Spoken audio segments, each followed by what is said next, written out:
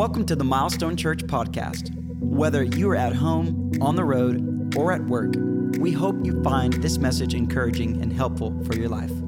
You can watch other messages just like this one on our website at milestonechurch.com/messages. Thank you so much for joining us this weekend here at Milestone. I want to welcome those of you at our McKinney campus, those of you at our Hazlitt campus, those of you watching online, maybe those of you at a video venue or watching later. Would you join me in welcoming them? Good to have you guys with us.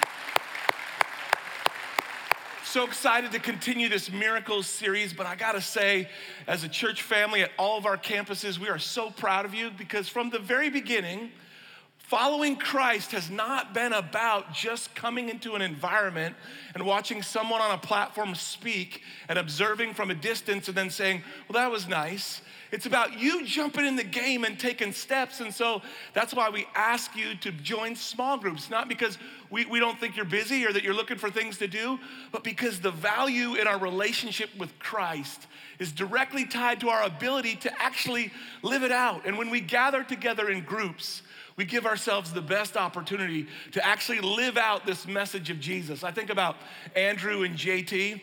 Andrew's been inviting JT for a while to come to weekend services, and JT came and he's like, that's good. And he's like, would you come to me with my small group? He's like, what is that? I didn't even know that was a thing. And he came and this week he said, man, it's amazing how each time I come with you, Andrew, it has so much to do with what's happening in my life. And isn't that a great picture of what it means to be a follower of Jesus? Andrew doesn't have to know everything about the Bible. He doesn't have to be a full-time pastor. He doesn't have to have every answer that JT might ask. All he has to do is say, man, I'm willing to help somebody else. Let's take a step together. I think about Lauren and Lacey. Lacey wanted to lead a small group for the very first time, but she was nervous, felt a little intimidated. Lauren's like, I'll lead with you. They met this week. 7 women joined with them in a group, and God is moving in those kind of environments. So in every setting, at every location, keep taking steps together because the relationships, the encouragement, the prayer that you're looking for, it's found in those settings. So we're in this series on miracles. We serve a God of miracles. We read a Bible that's filled with miracles. You're like, what is that? What's a miracle? Well, a simple definition is really just a miracle is when this holy, other, uncreated, eternal God supernaturally shows up in our lives. So grateful that we serve a God that's not an idea, that doesn't exist in dusty history books, but he shows up in your life and my life, and every time that happens, it's a miracle, it's supernatural, and really no one did more miracles than Jesus. And so we've been each week looking at a different miracle of Jesus to understand what it meant then and what it means now and what it shows us about who God is and how he's made it possible for you and I to live. And this week's miracle is probably a miracle that at some level it'll be hard for us to relate to, but in many other ways, it's just like you and I. Because really we're looking at a miracle this week about a group of people who felt on the outside. They felt unwelcome, they felt left out. Now I know in our context, in the communities that we live in, you guys are achievers, you're goal-oriented, you crush your atomic habits. You got all the things. You keep goals and you close rings and I get it. I'm right there with you. You're competitive. You're successful. You're goal-driven. You're even affluent. And many of us comfortable. And a lot of times the motivation to be all those things is to prove to somebody, I am good enough. I am strong enough. I am successful. I do have worth. Because no matter how successful you are, somewhere along the way, someone's gonna say to you, you're not welcome here. You're not good enough. We don't want you. And the question becomes, in those moments, how do we respond? I think some of it has to do with our personality. Some of it has to do with our experience. I was thinking about it this week and reflecting about how we as a culture respond in those moments. I think it's changed over time. I'm a kid of the 80s. I don't know if any other Gen Xers out there. It was a different era, let's just be honest. It was savage growing up in the 80s. It was like the Hunger Games all the time. I don't know if you've ever thought about this. Do you remember when Whitney Houston sang, I believe the children are the future? Now we're like, of course she sang that. Well, she sang that because no one believed it. It's like, well, kids are just kind of part of life. They're there, they're kind of out there. You know, as a kid in the 80s, you just grew up, people told you, you're never gonna amount to anything. Be like, whoa, that was rough. It's good for them. It makes them tough, helps them grow up. They just told us that all the time. Coaches, teachers, parents, different people. It's just part of life. And so when you get that all the time, you're like, how do I respond to that? Well, it kind of explains Kurt Cobain and Ice Cube, but it also helps us. It was just different. We changed some of the rules, right? Let's be honest. A lot of us helicopter parents were Gen Xers because it was different. You go to Little League now, there's no outs. Everybody gets a trophy. When we played Little League, everybody would be like, easy out. Other parents, scoot in, easy out. Your own parents would be like, yeah, he's an easy out, whatever. Teachers today, they don't give D's, they don't give F's. People just give those out like breath mints. Take a D, take a F, you earned it. You probably better look into manual labor. This education thing isn't gonna work out for you. Why did the government institute No Child Left Behind? Children were getting left behind. So, we changed the rules. We've made society nicer. You probably Hazlitt, McKinney, you understand. One of the things that we did too to try to make ourselves feel better is we've really gotten into pets. We're pet people everywhere, right? And some people, I don't get it, but some people are like bird people or fish people or lizard people or snake people. People like pets, right? Pets make us feel loved and seen and valued. And as a parent, you don't even really get a choice. You're gonna have pets. We've had a lot of fish, and we all know where they get flushed. And we had hamsters, and they escaped. And so one day the kids were like, Dad, can we have a dog? And I never really thought of myself as a dog person. Dogs were different as a kid in the 80s too. Let's be honest, like the dog was kind of there, but he wasn't in family pictures. He didn't have like matching outfits or a special room in the house or like gourmet organic food. We've gone a little crazy, guys. We just have. But, I didn't have a choice. My kids were praying. They're like, Dad, can we have a dog? And so I was not a dog person, but I was like, okay, I'm trying to be a good dad, so let's pray about it. And the Lord said, you should have a dog. So we brought home little Coco, and I haven't really talked about Coco ever publicly since the last August because, I didn't really like him. He barked and he was loud. He just was what he was. He's like the glorified stuffed animal. And so, they got him, we promise we'll take care of him all the time, and that lasts for about 3 days. And then, so me and him spent some time together, and so I got closer to him, and he had this issue. He's a little guy, he's a little insecure, and so he had to go through Freedom Weekend like every day, and I'd say, you're strong, buddy, you're strong, and he'd be like, I'd be like, you are strong. And then next door, a German Shepherd moved in who was hyperactive, and he jumped over the fence. Coco got intimidated, had submissive peeing, he wore a diaper, but we loved him.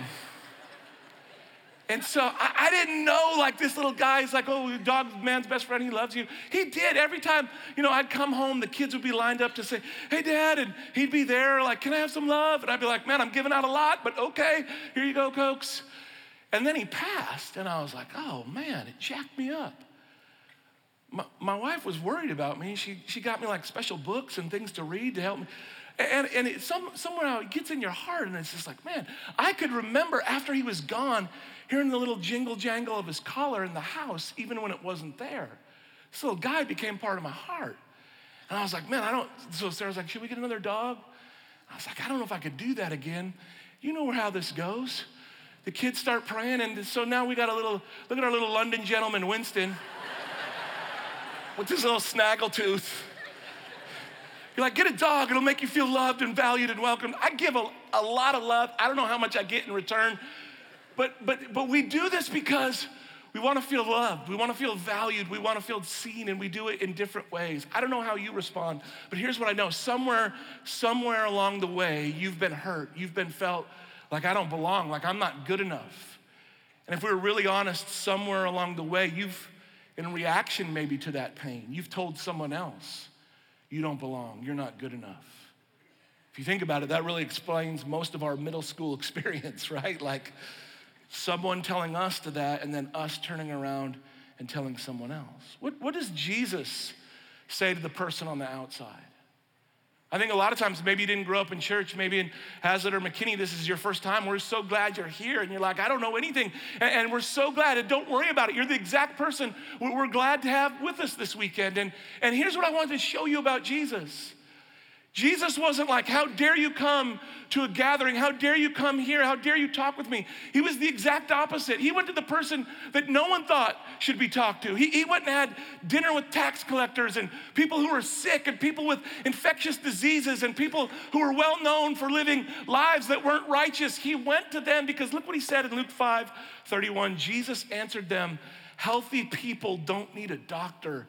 Sick people do. I've come to call not those who think they're righteous, but those who know they're sinners and need to repent. What does Jesus do for people who feel on the outside, who feel not good enough, not welcome, not that they've done enough good things? He goes to them because he loves them. Every week in this series, our team went to Israel to give you a sense of what it really looked like in those moments and those stories. And today's story, in just a moment, Pastor Jeff's gonna share it with us, comes from a road right outside of Jerusalem. We're gonna go watch this video, and then I'll come back and talk to you about what it means for our lives.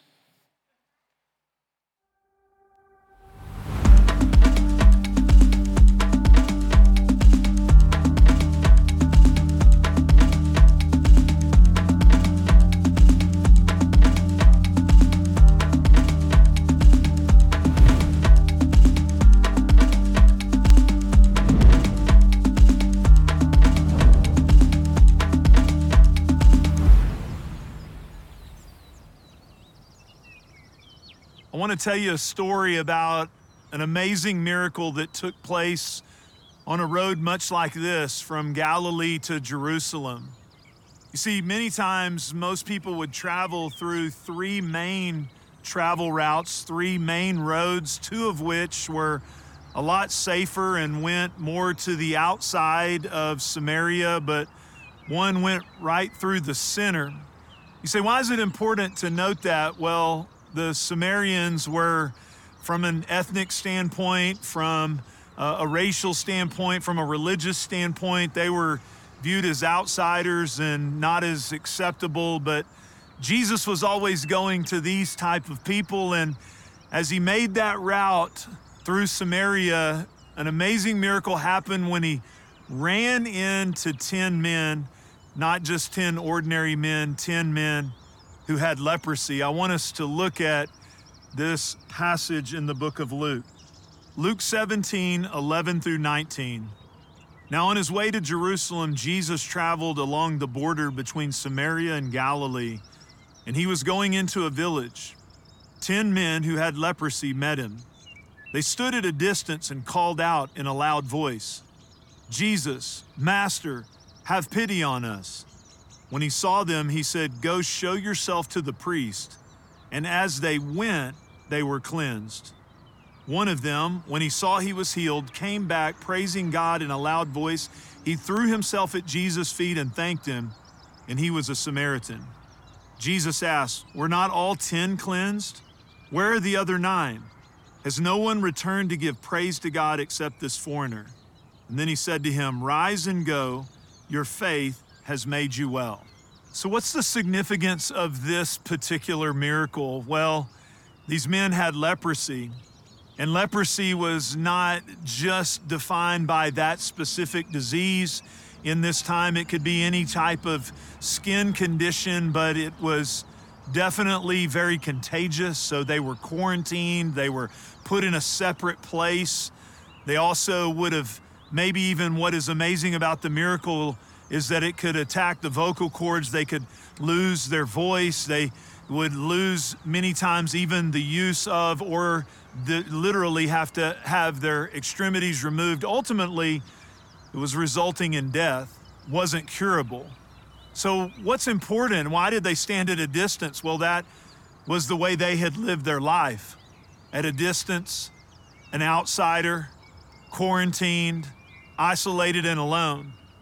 You know, when you look at sometimes these miracles, you kind of see them in such a distant place, in a faraway place, in a separate place. But when you think about walking along a road and being a person who totally felt on the outside, not only socially, I think many of us can relate to feeling left out or feeling like we don't measure up, but another thing is medically. There's nothing like a medical issue to affect your emotions, to bring emotional pain to us, but In this time period, if you had some type of disease, you were viewed as if you were being punished by the gods. If you were healthy, then you were blessed, and if you were sick, then you were obviously doing something wrong and not accepted by the gods. When Jesus sees them, he recognizes not only by going to the place no one else would go, he goes to the people that everyone else had forgotten. And Jesus says something pretty crazy when he says, go show yourself to the priests. That they would have headed to Jerusalem to go see a group of people that would have been ceremonially totally bound to the rituals and practices of staying clean, and being around a leper would have made them unclean. And so this was just an out-of-the-box thing that Jesus is asking. But it says, as they went, they were healed. I want us to unpack that together. In fact, I began to think about it. Being here in this place, I began to even think about another miracle that they may have known, and definitely people in that time would have known, because it was one of Elisha's most famous miracles, is that there was a king of a neighboring country whose wife was actually from Samaria, and he sent his servant to go ask Elisha because he heard about his healing power. This king had leprosy, and he went to Elisha, and Elisha said, go dip in the Jordan 7 times and you'll be cleansed. He said, that's a crazy idea, but his servant actually talked him into it, and on the 7th time he dipped in the Jordan, he was healed. What are we seeing? We're seeing that Elisha, and then through Jesus, we're seeing God has this compassionate desire to reach to those that are feeling left out and forgotten and on the externals. But we also see that God many times asks us to do something that's totally counterintuitive and totally outside of our natural or rational understanding. So as they went, they were healed. As they took a step on the path that you see, the road that you see, they kept taking a step, one foot in front of the other. As they went, they were healed. Another part of the story, though, that I think we should really unpack, that really I'm drawn to, is this idea that one of them came back and gave praise to God and was grateful. Well, what was it about that one? It says that he was a Samaritan. And so when you feel the most left out and the most on the outside, it generates in you, when God touches your life, it generates in you a gratefulness and a thankfulness. I want us to look at this miracle story, and I want us to look at those thoughts as they went and the one came back and praised God. I want us to think about how that applies to our lives.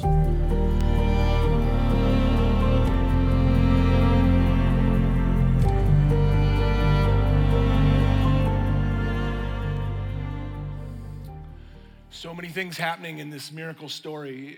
It might be easy to think, well, the real message of what's happening here is Jesus is telling us to be kind or to be nice to people who are not like us. And the truth is, there's so much more happening than that in this story. I think if we're honest, most of us could say, like, the motivation to just try to be kind and to be nice to people, though valuable, isn't really lasting. It really probably is only as lasting as the circumstances in our life are good.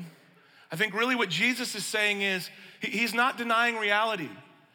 These men had leprosy. They weren't quarantined because it was like, we don't like you or we don't want to be around you. They were quarantined because it was genuinely dangerous. It was highly contagious. It could have put into serious jeopardy the entire village. And so they were on the outside. But what I think Jesus is really doing for the disciples, for the men themselves who are healed, for us who read the story later today, is what he's really trying to say to us is our biggest problem is we don't see this situation right.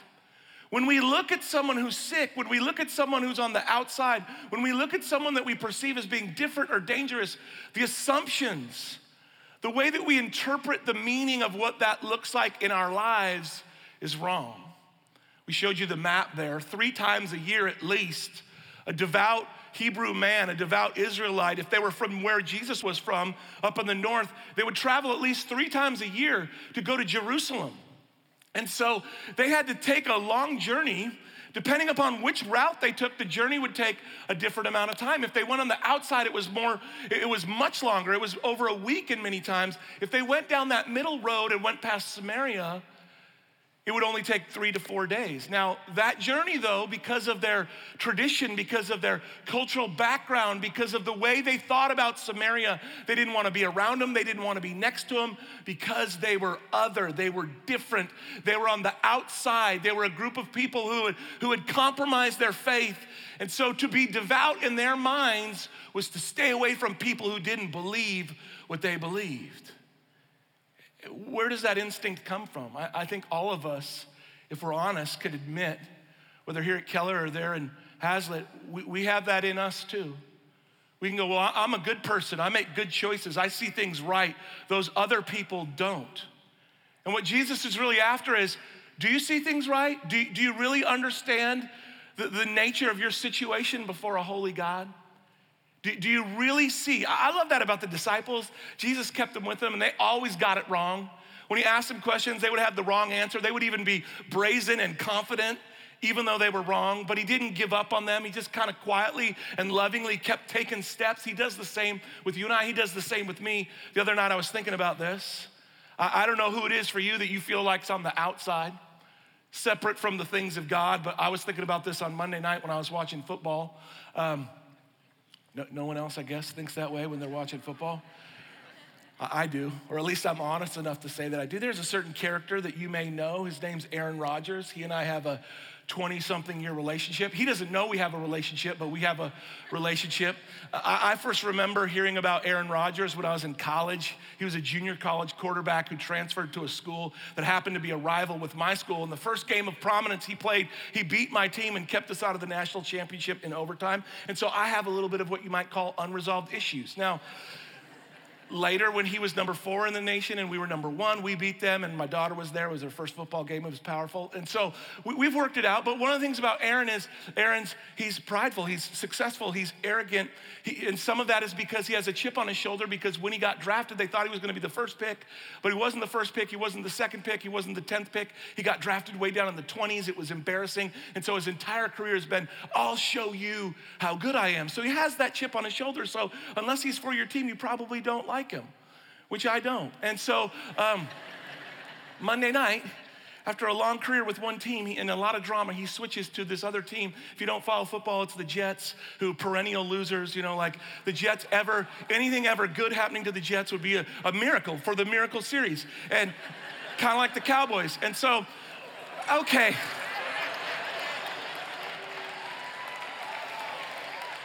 I said that last night, and one of our other pastors goes, Pastor Jed, I liked your message except for that cowboy part. I'm keeping receipts. And so I was like, God bless your ministry. Anyways, back to Aaron Rodgers. So he goes to the Jets, and it's a big deal, and 9 months of excitement, and we're going to make the Super Bowl, and it's all going to happen. And on the 4th play, he drops back, and he goes down injured. And not just a small injury. And I watched how he reacted on the field, and he kind of, you could just see his face fell. He knew that he was not just hurt, but really hurt.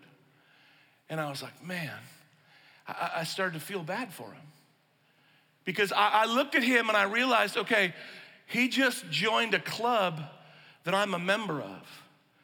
It's a club no one wants to be a member of. It's a club filled with elite athletes.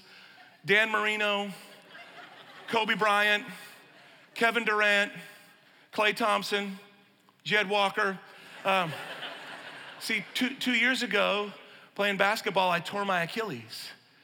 And the moment that it happened, I knew this is a serious thing. The real problem was it was the day before my son's birthday. And so my wife was gonna be upset, not that she was worried about my well-being, but that I messed up and made things inconvenient. Because it's like she's a loving person. I don't wanna paint the wrong picture. But 18 months, so you get a boot. You're on a scooter. You can't drive anywhere. It's everything is painful. Everything in your life changes. And so having had that experience, I start watching Aaron, and I felt this wave of compassion. And I just felt the desire to pray for him. God, just bless him, encourage him, use this somehow for your glory. And God said to me, and he does, he speaks to me in these silly situations that may seem trivial, but he says, son, can you see, all it takes is for you to see things right, and it changes the way that you relate to others. If you could see yourself the way that I see you, instead of trying to defend or promote or justify, but see yourself as a human being created in the image of God, but not right on the basis of anything that you've done or that you know, but only right with me on the basis of my grace, how much more loving, how much more kind, how much more willing would you be to bring the outsider in? And I just said, I'm sorry, Jesus. Please don't take out the other Achilles to help me learn the lesson. I'm listening. And I thought about how would I communicate that to you, and I would say this. Here's what I want you to see from this story. We're all outsiders to Jesus. None of us are on the inside of a perfect God. Whether we're a Samaritan, whether we have a sickness, whether we have leprosy, whatever our condition is, there's not a single one of us who's done enough righteous things, who've lived a good enough life, who've honored our traditions or obeyed the whims of culture to stand before God and say, I'm on the inside. The only way any of us can be in that place is by the goodness and the grace and the mercy of Jesus. And the great thing about Jesus is that he meets us where we are, but he never leaves us there. See, the cultural narrative is, don't feel bad about yourself. You're a good person. Your desires are good. Your truth is good. Live your truth. None of that will help you. Jesus' message is not, you're not an outsider. People just have been mean to you. Jesus' message is, though you have leprosy, sickness, disease, sin, traditions that have kept you from God, by my goodness and by my grace, if you'll receive me, I'll change your life. So before I pray for you, what does Jesus do to the person on the outside? Well, the first thing is, Jesus gives us a new and secure identity. Oh, friends, it's so much better than people have been mean to you, so I'll be nice to you. It's so much better than, oh, you had a rough upbringing or you had difficult circumstances, not to minimize anyone's pain or circumstances. You know, I think so many of us, we relate to God in kind of we talked about this several weeks ago, that in case of emergency, break the glass and then reach out to him as if God's primary role was to get us out of our difficulty and jam. The goodness of God is so much greater than just helping you out of the ditch when you find yourself there. What he wants to do is show you who you really are and give you the power to live the life he's created you to live. I don't know if you've realized this or not, but every single one of us, whether we're intentional or focused on this or not, we all have an identity, a way we see ourselves, a way that we relate to the world. Maybe your identity is in your title or your position. Maybe you've climbed to a certain level of success. See, it's usually not a bad thing. Usually it's a good thing that ultimately we put our trust in, that doesn't have the power to tell us and to show us who we are. Because no matter how successful you are, eventually that success will fade, that success will end. Your body will break down. We're all getting older. And if you trust in yourself, eventually you come to a moment where you realize, I am not enough. And it's painful. Now, this goes completely against all of the leading and all of the whims of culture. I was thinking about it this week, whether you can't escape this. Your social media feed, your podcast, your trainer at the gym if you have one of those, your coach if you have one of those, the ads that you look at, the books that you read, the television or movies that you watch, or whatever you stream, whatever YouTube you watch, they all have a similar message. And the message is, believe in yourself. The message is, don't listen to anyone else. Be true to you. And it sounds so noble. Live your truth. Live your life. And the problem is, it's terrible advice that they're ultimately not accountable for, because it's what our hearts want to hear, but it has no power to truly change us. And the message of Jesus is so much greater than that. You know, I've read this story since I was a little kid, but in reading it this time, I saw something that I never saw before. Think about this. These lepers, these 10 men, We don't know how long they had leprosy. We don't know how old they were. But here's what we know. We know that what they had was a guaranteed death sentence. Your body parts literally start falling off. And so they quarantine them as a death sentence. You're gonna wait here until you die. And so when they come and say, Jesus, will you help them? Their first thought is, I don't wanna die. Can you keep me from death? Can you change this sentence that has been pronounced over my life? And because he's so good and because he's so loving, Jesus starts there, but he doesn't end there. I never thought about this. See, if you have a death sentence, you know what you don't think about? You don't think about a spouse, having a family, having kids. Life just becomes survival. You don't think about using your gifts to build a business. I think many of us, we have dreams and we're wondering what happened to those dreams. But when God comes to these lepers and he heals them, he doesn't just eliminate the death sentence, but he reopens the possibility that they could get married, they could have a family, they could go back and see their loved ones. Everything that had been broken and stolen from them could be restored. And McKinney, if you haven't realized it, the reason I'm belaboring this point is because it's the same Jesus with the same power who makes the same things possible to you and I. When Jesus comes into our life, he doesn't just remove the death sentence of sin, he makes it possible for you and I to live a life beyond our greatest dreams.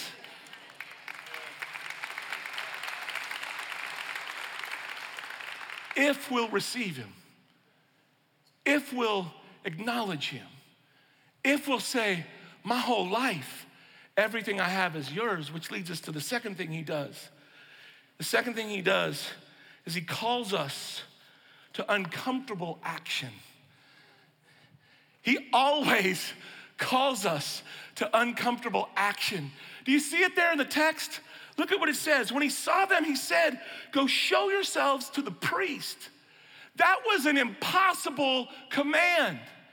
You have leprosy. You're quarantined from a village in Samaria. They are not letting you anywhere near the temple where the priest was.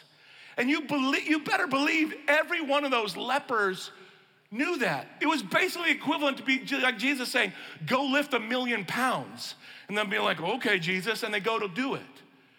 It was impossible. There was no way for them to do it.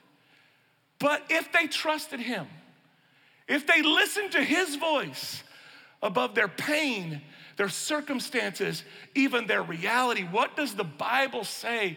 As they went, they were cleansed. As they went, they were healed. Jesus hasn't changed how he relates to you and I.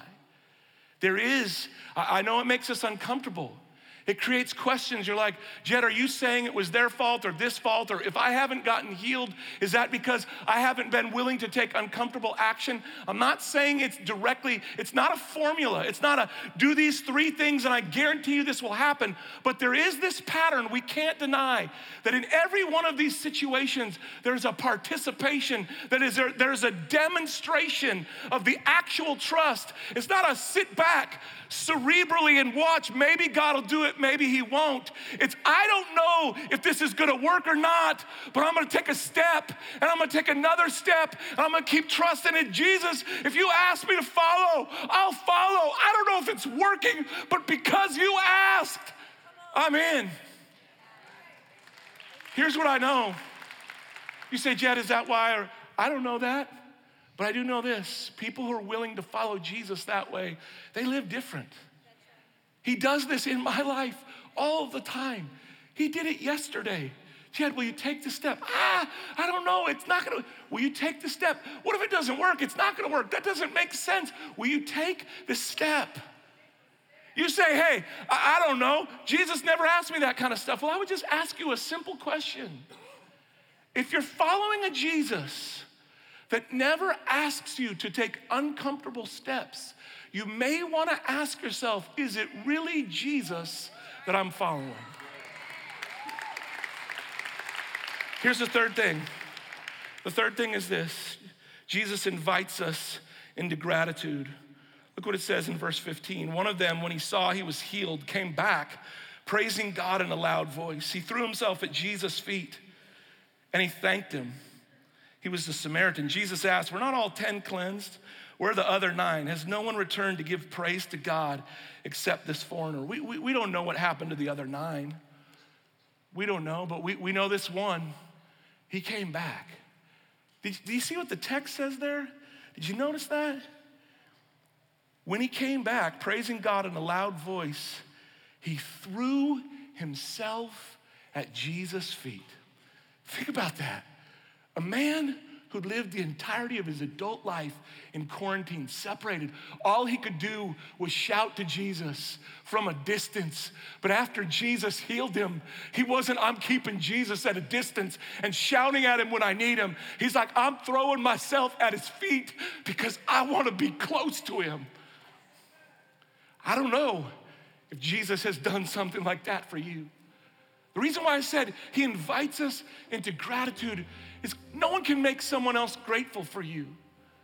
No one can force you to be grateful. And if you're a parent, you know this. We're in that same time of year. My youngest son, he's about to turn 13.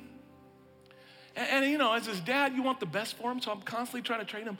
I feel myself all the time going, be grateful, be grateful. Doesn't work. I can't be grateful for him. He's turning 13. He's got size 12 feet, which is a problem because I have size 12 feet and I like shoes. And he's like, oh, Dad, all them shoes of yours? Oh, yeah. I'm like, son, be grateful for what you have right now. Those are not your shoes. The Lord has blessed me with those shoes, but not you. And you be grateful for what you got. This is a real issue, people. It's a real thing. But in my heart for him, I believe it's the same heart that God has for us. Why does Jesus invite us into gratitude? For us. Jesus doesn't need our gratitude. We need it. When I think about the healthiest spiritual moments of my life, when I think about when I've been closest to God, it's never been about look at me or what I've done or certainly not what I deserve. When I see myself as I really am before God, everything becomes a reason to be grateful. And it moves stress and anxiety and worry and competition and comparison. It drives those things out of my life, and all that's left is this genuine love for Jesus that says, I can't believe that you would be so close to me. And he doesn't need that, I do. I want to pray for you, and whether you're here at Keller or Hazard or McKinney, I don't know what your situation is.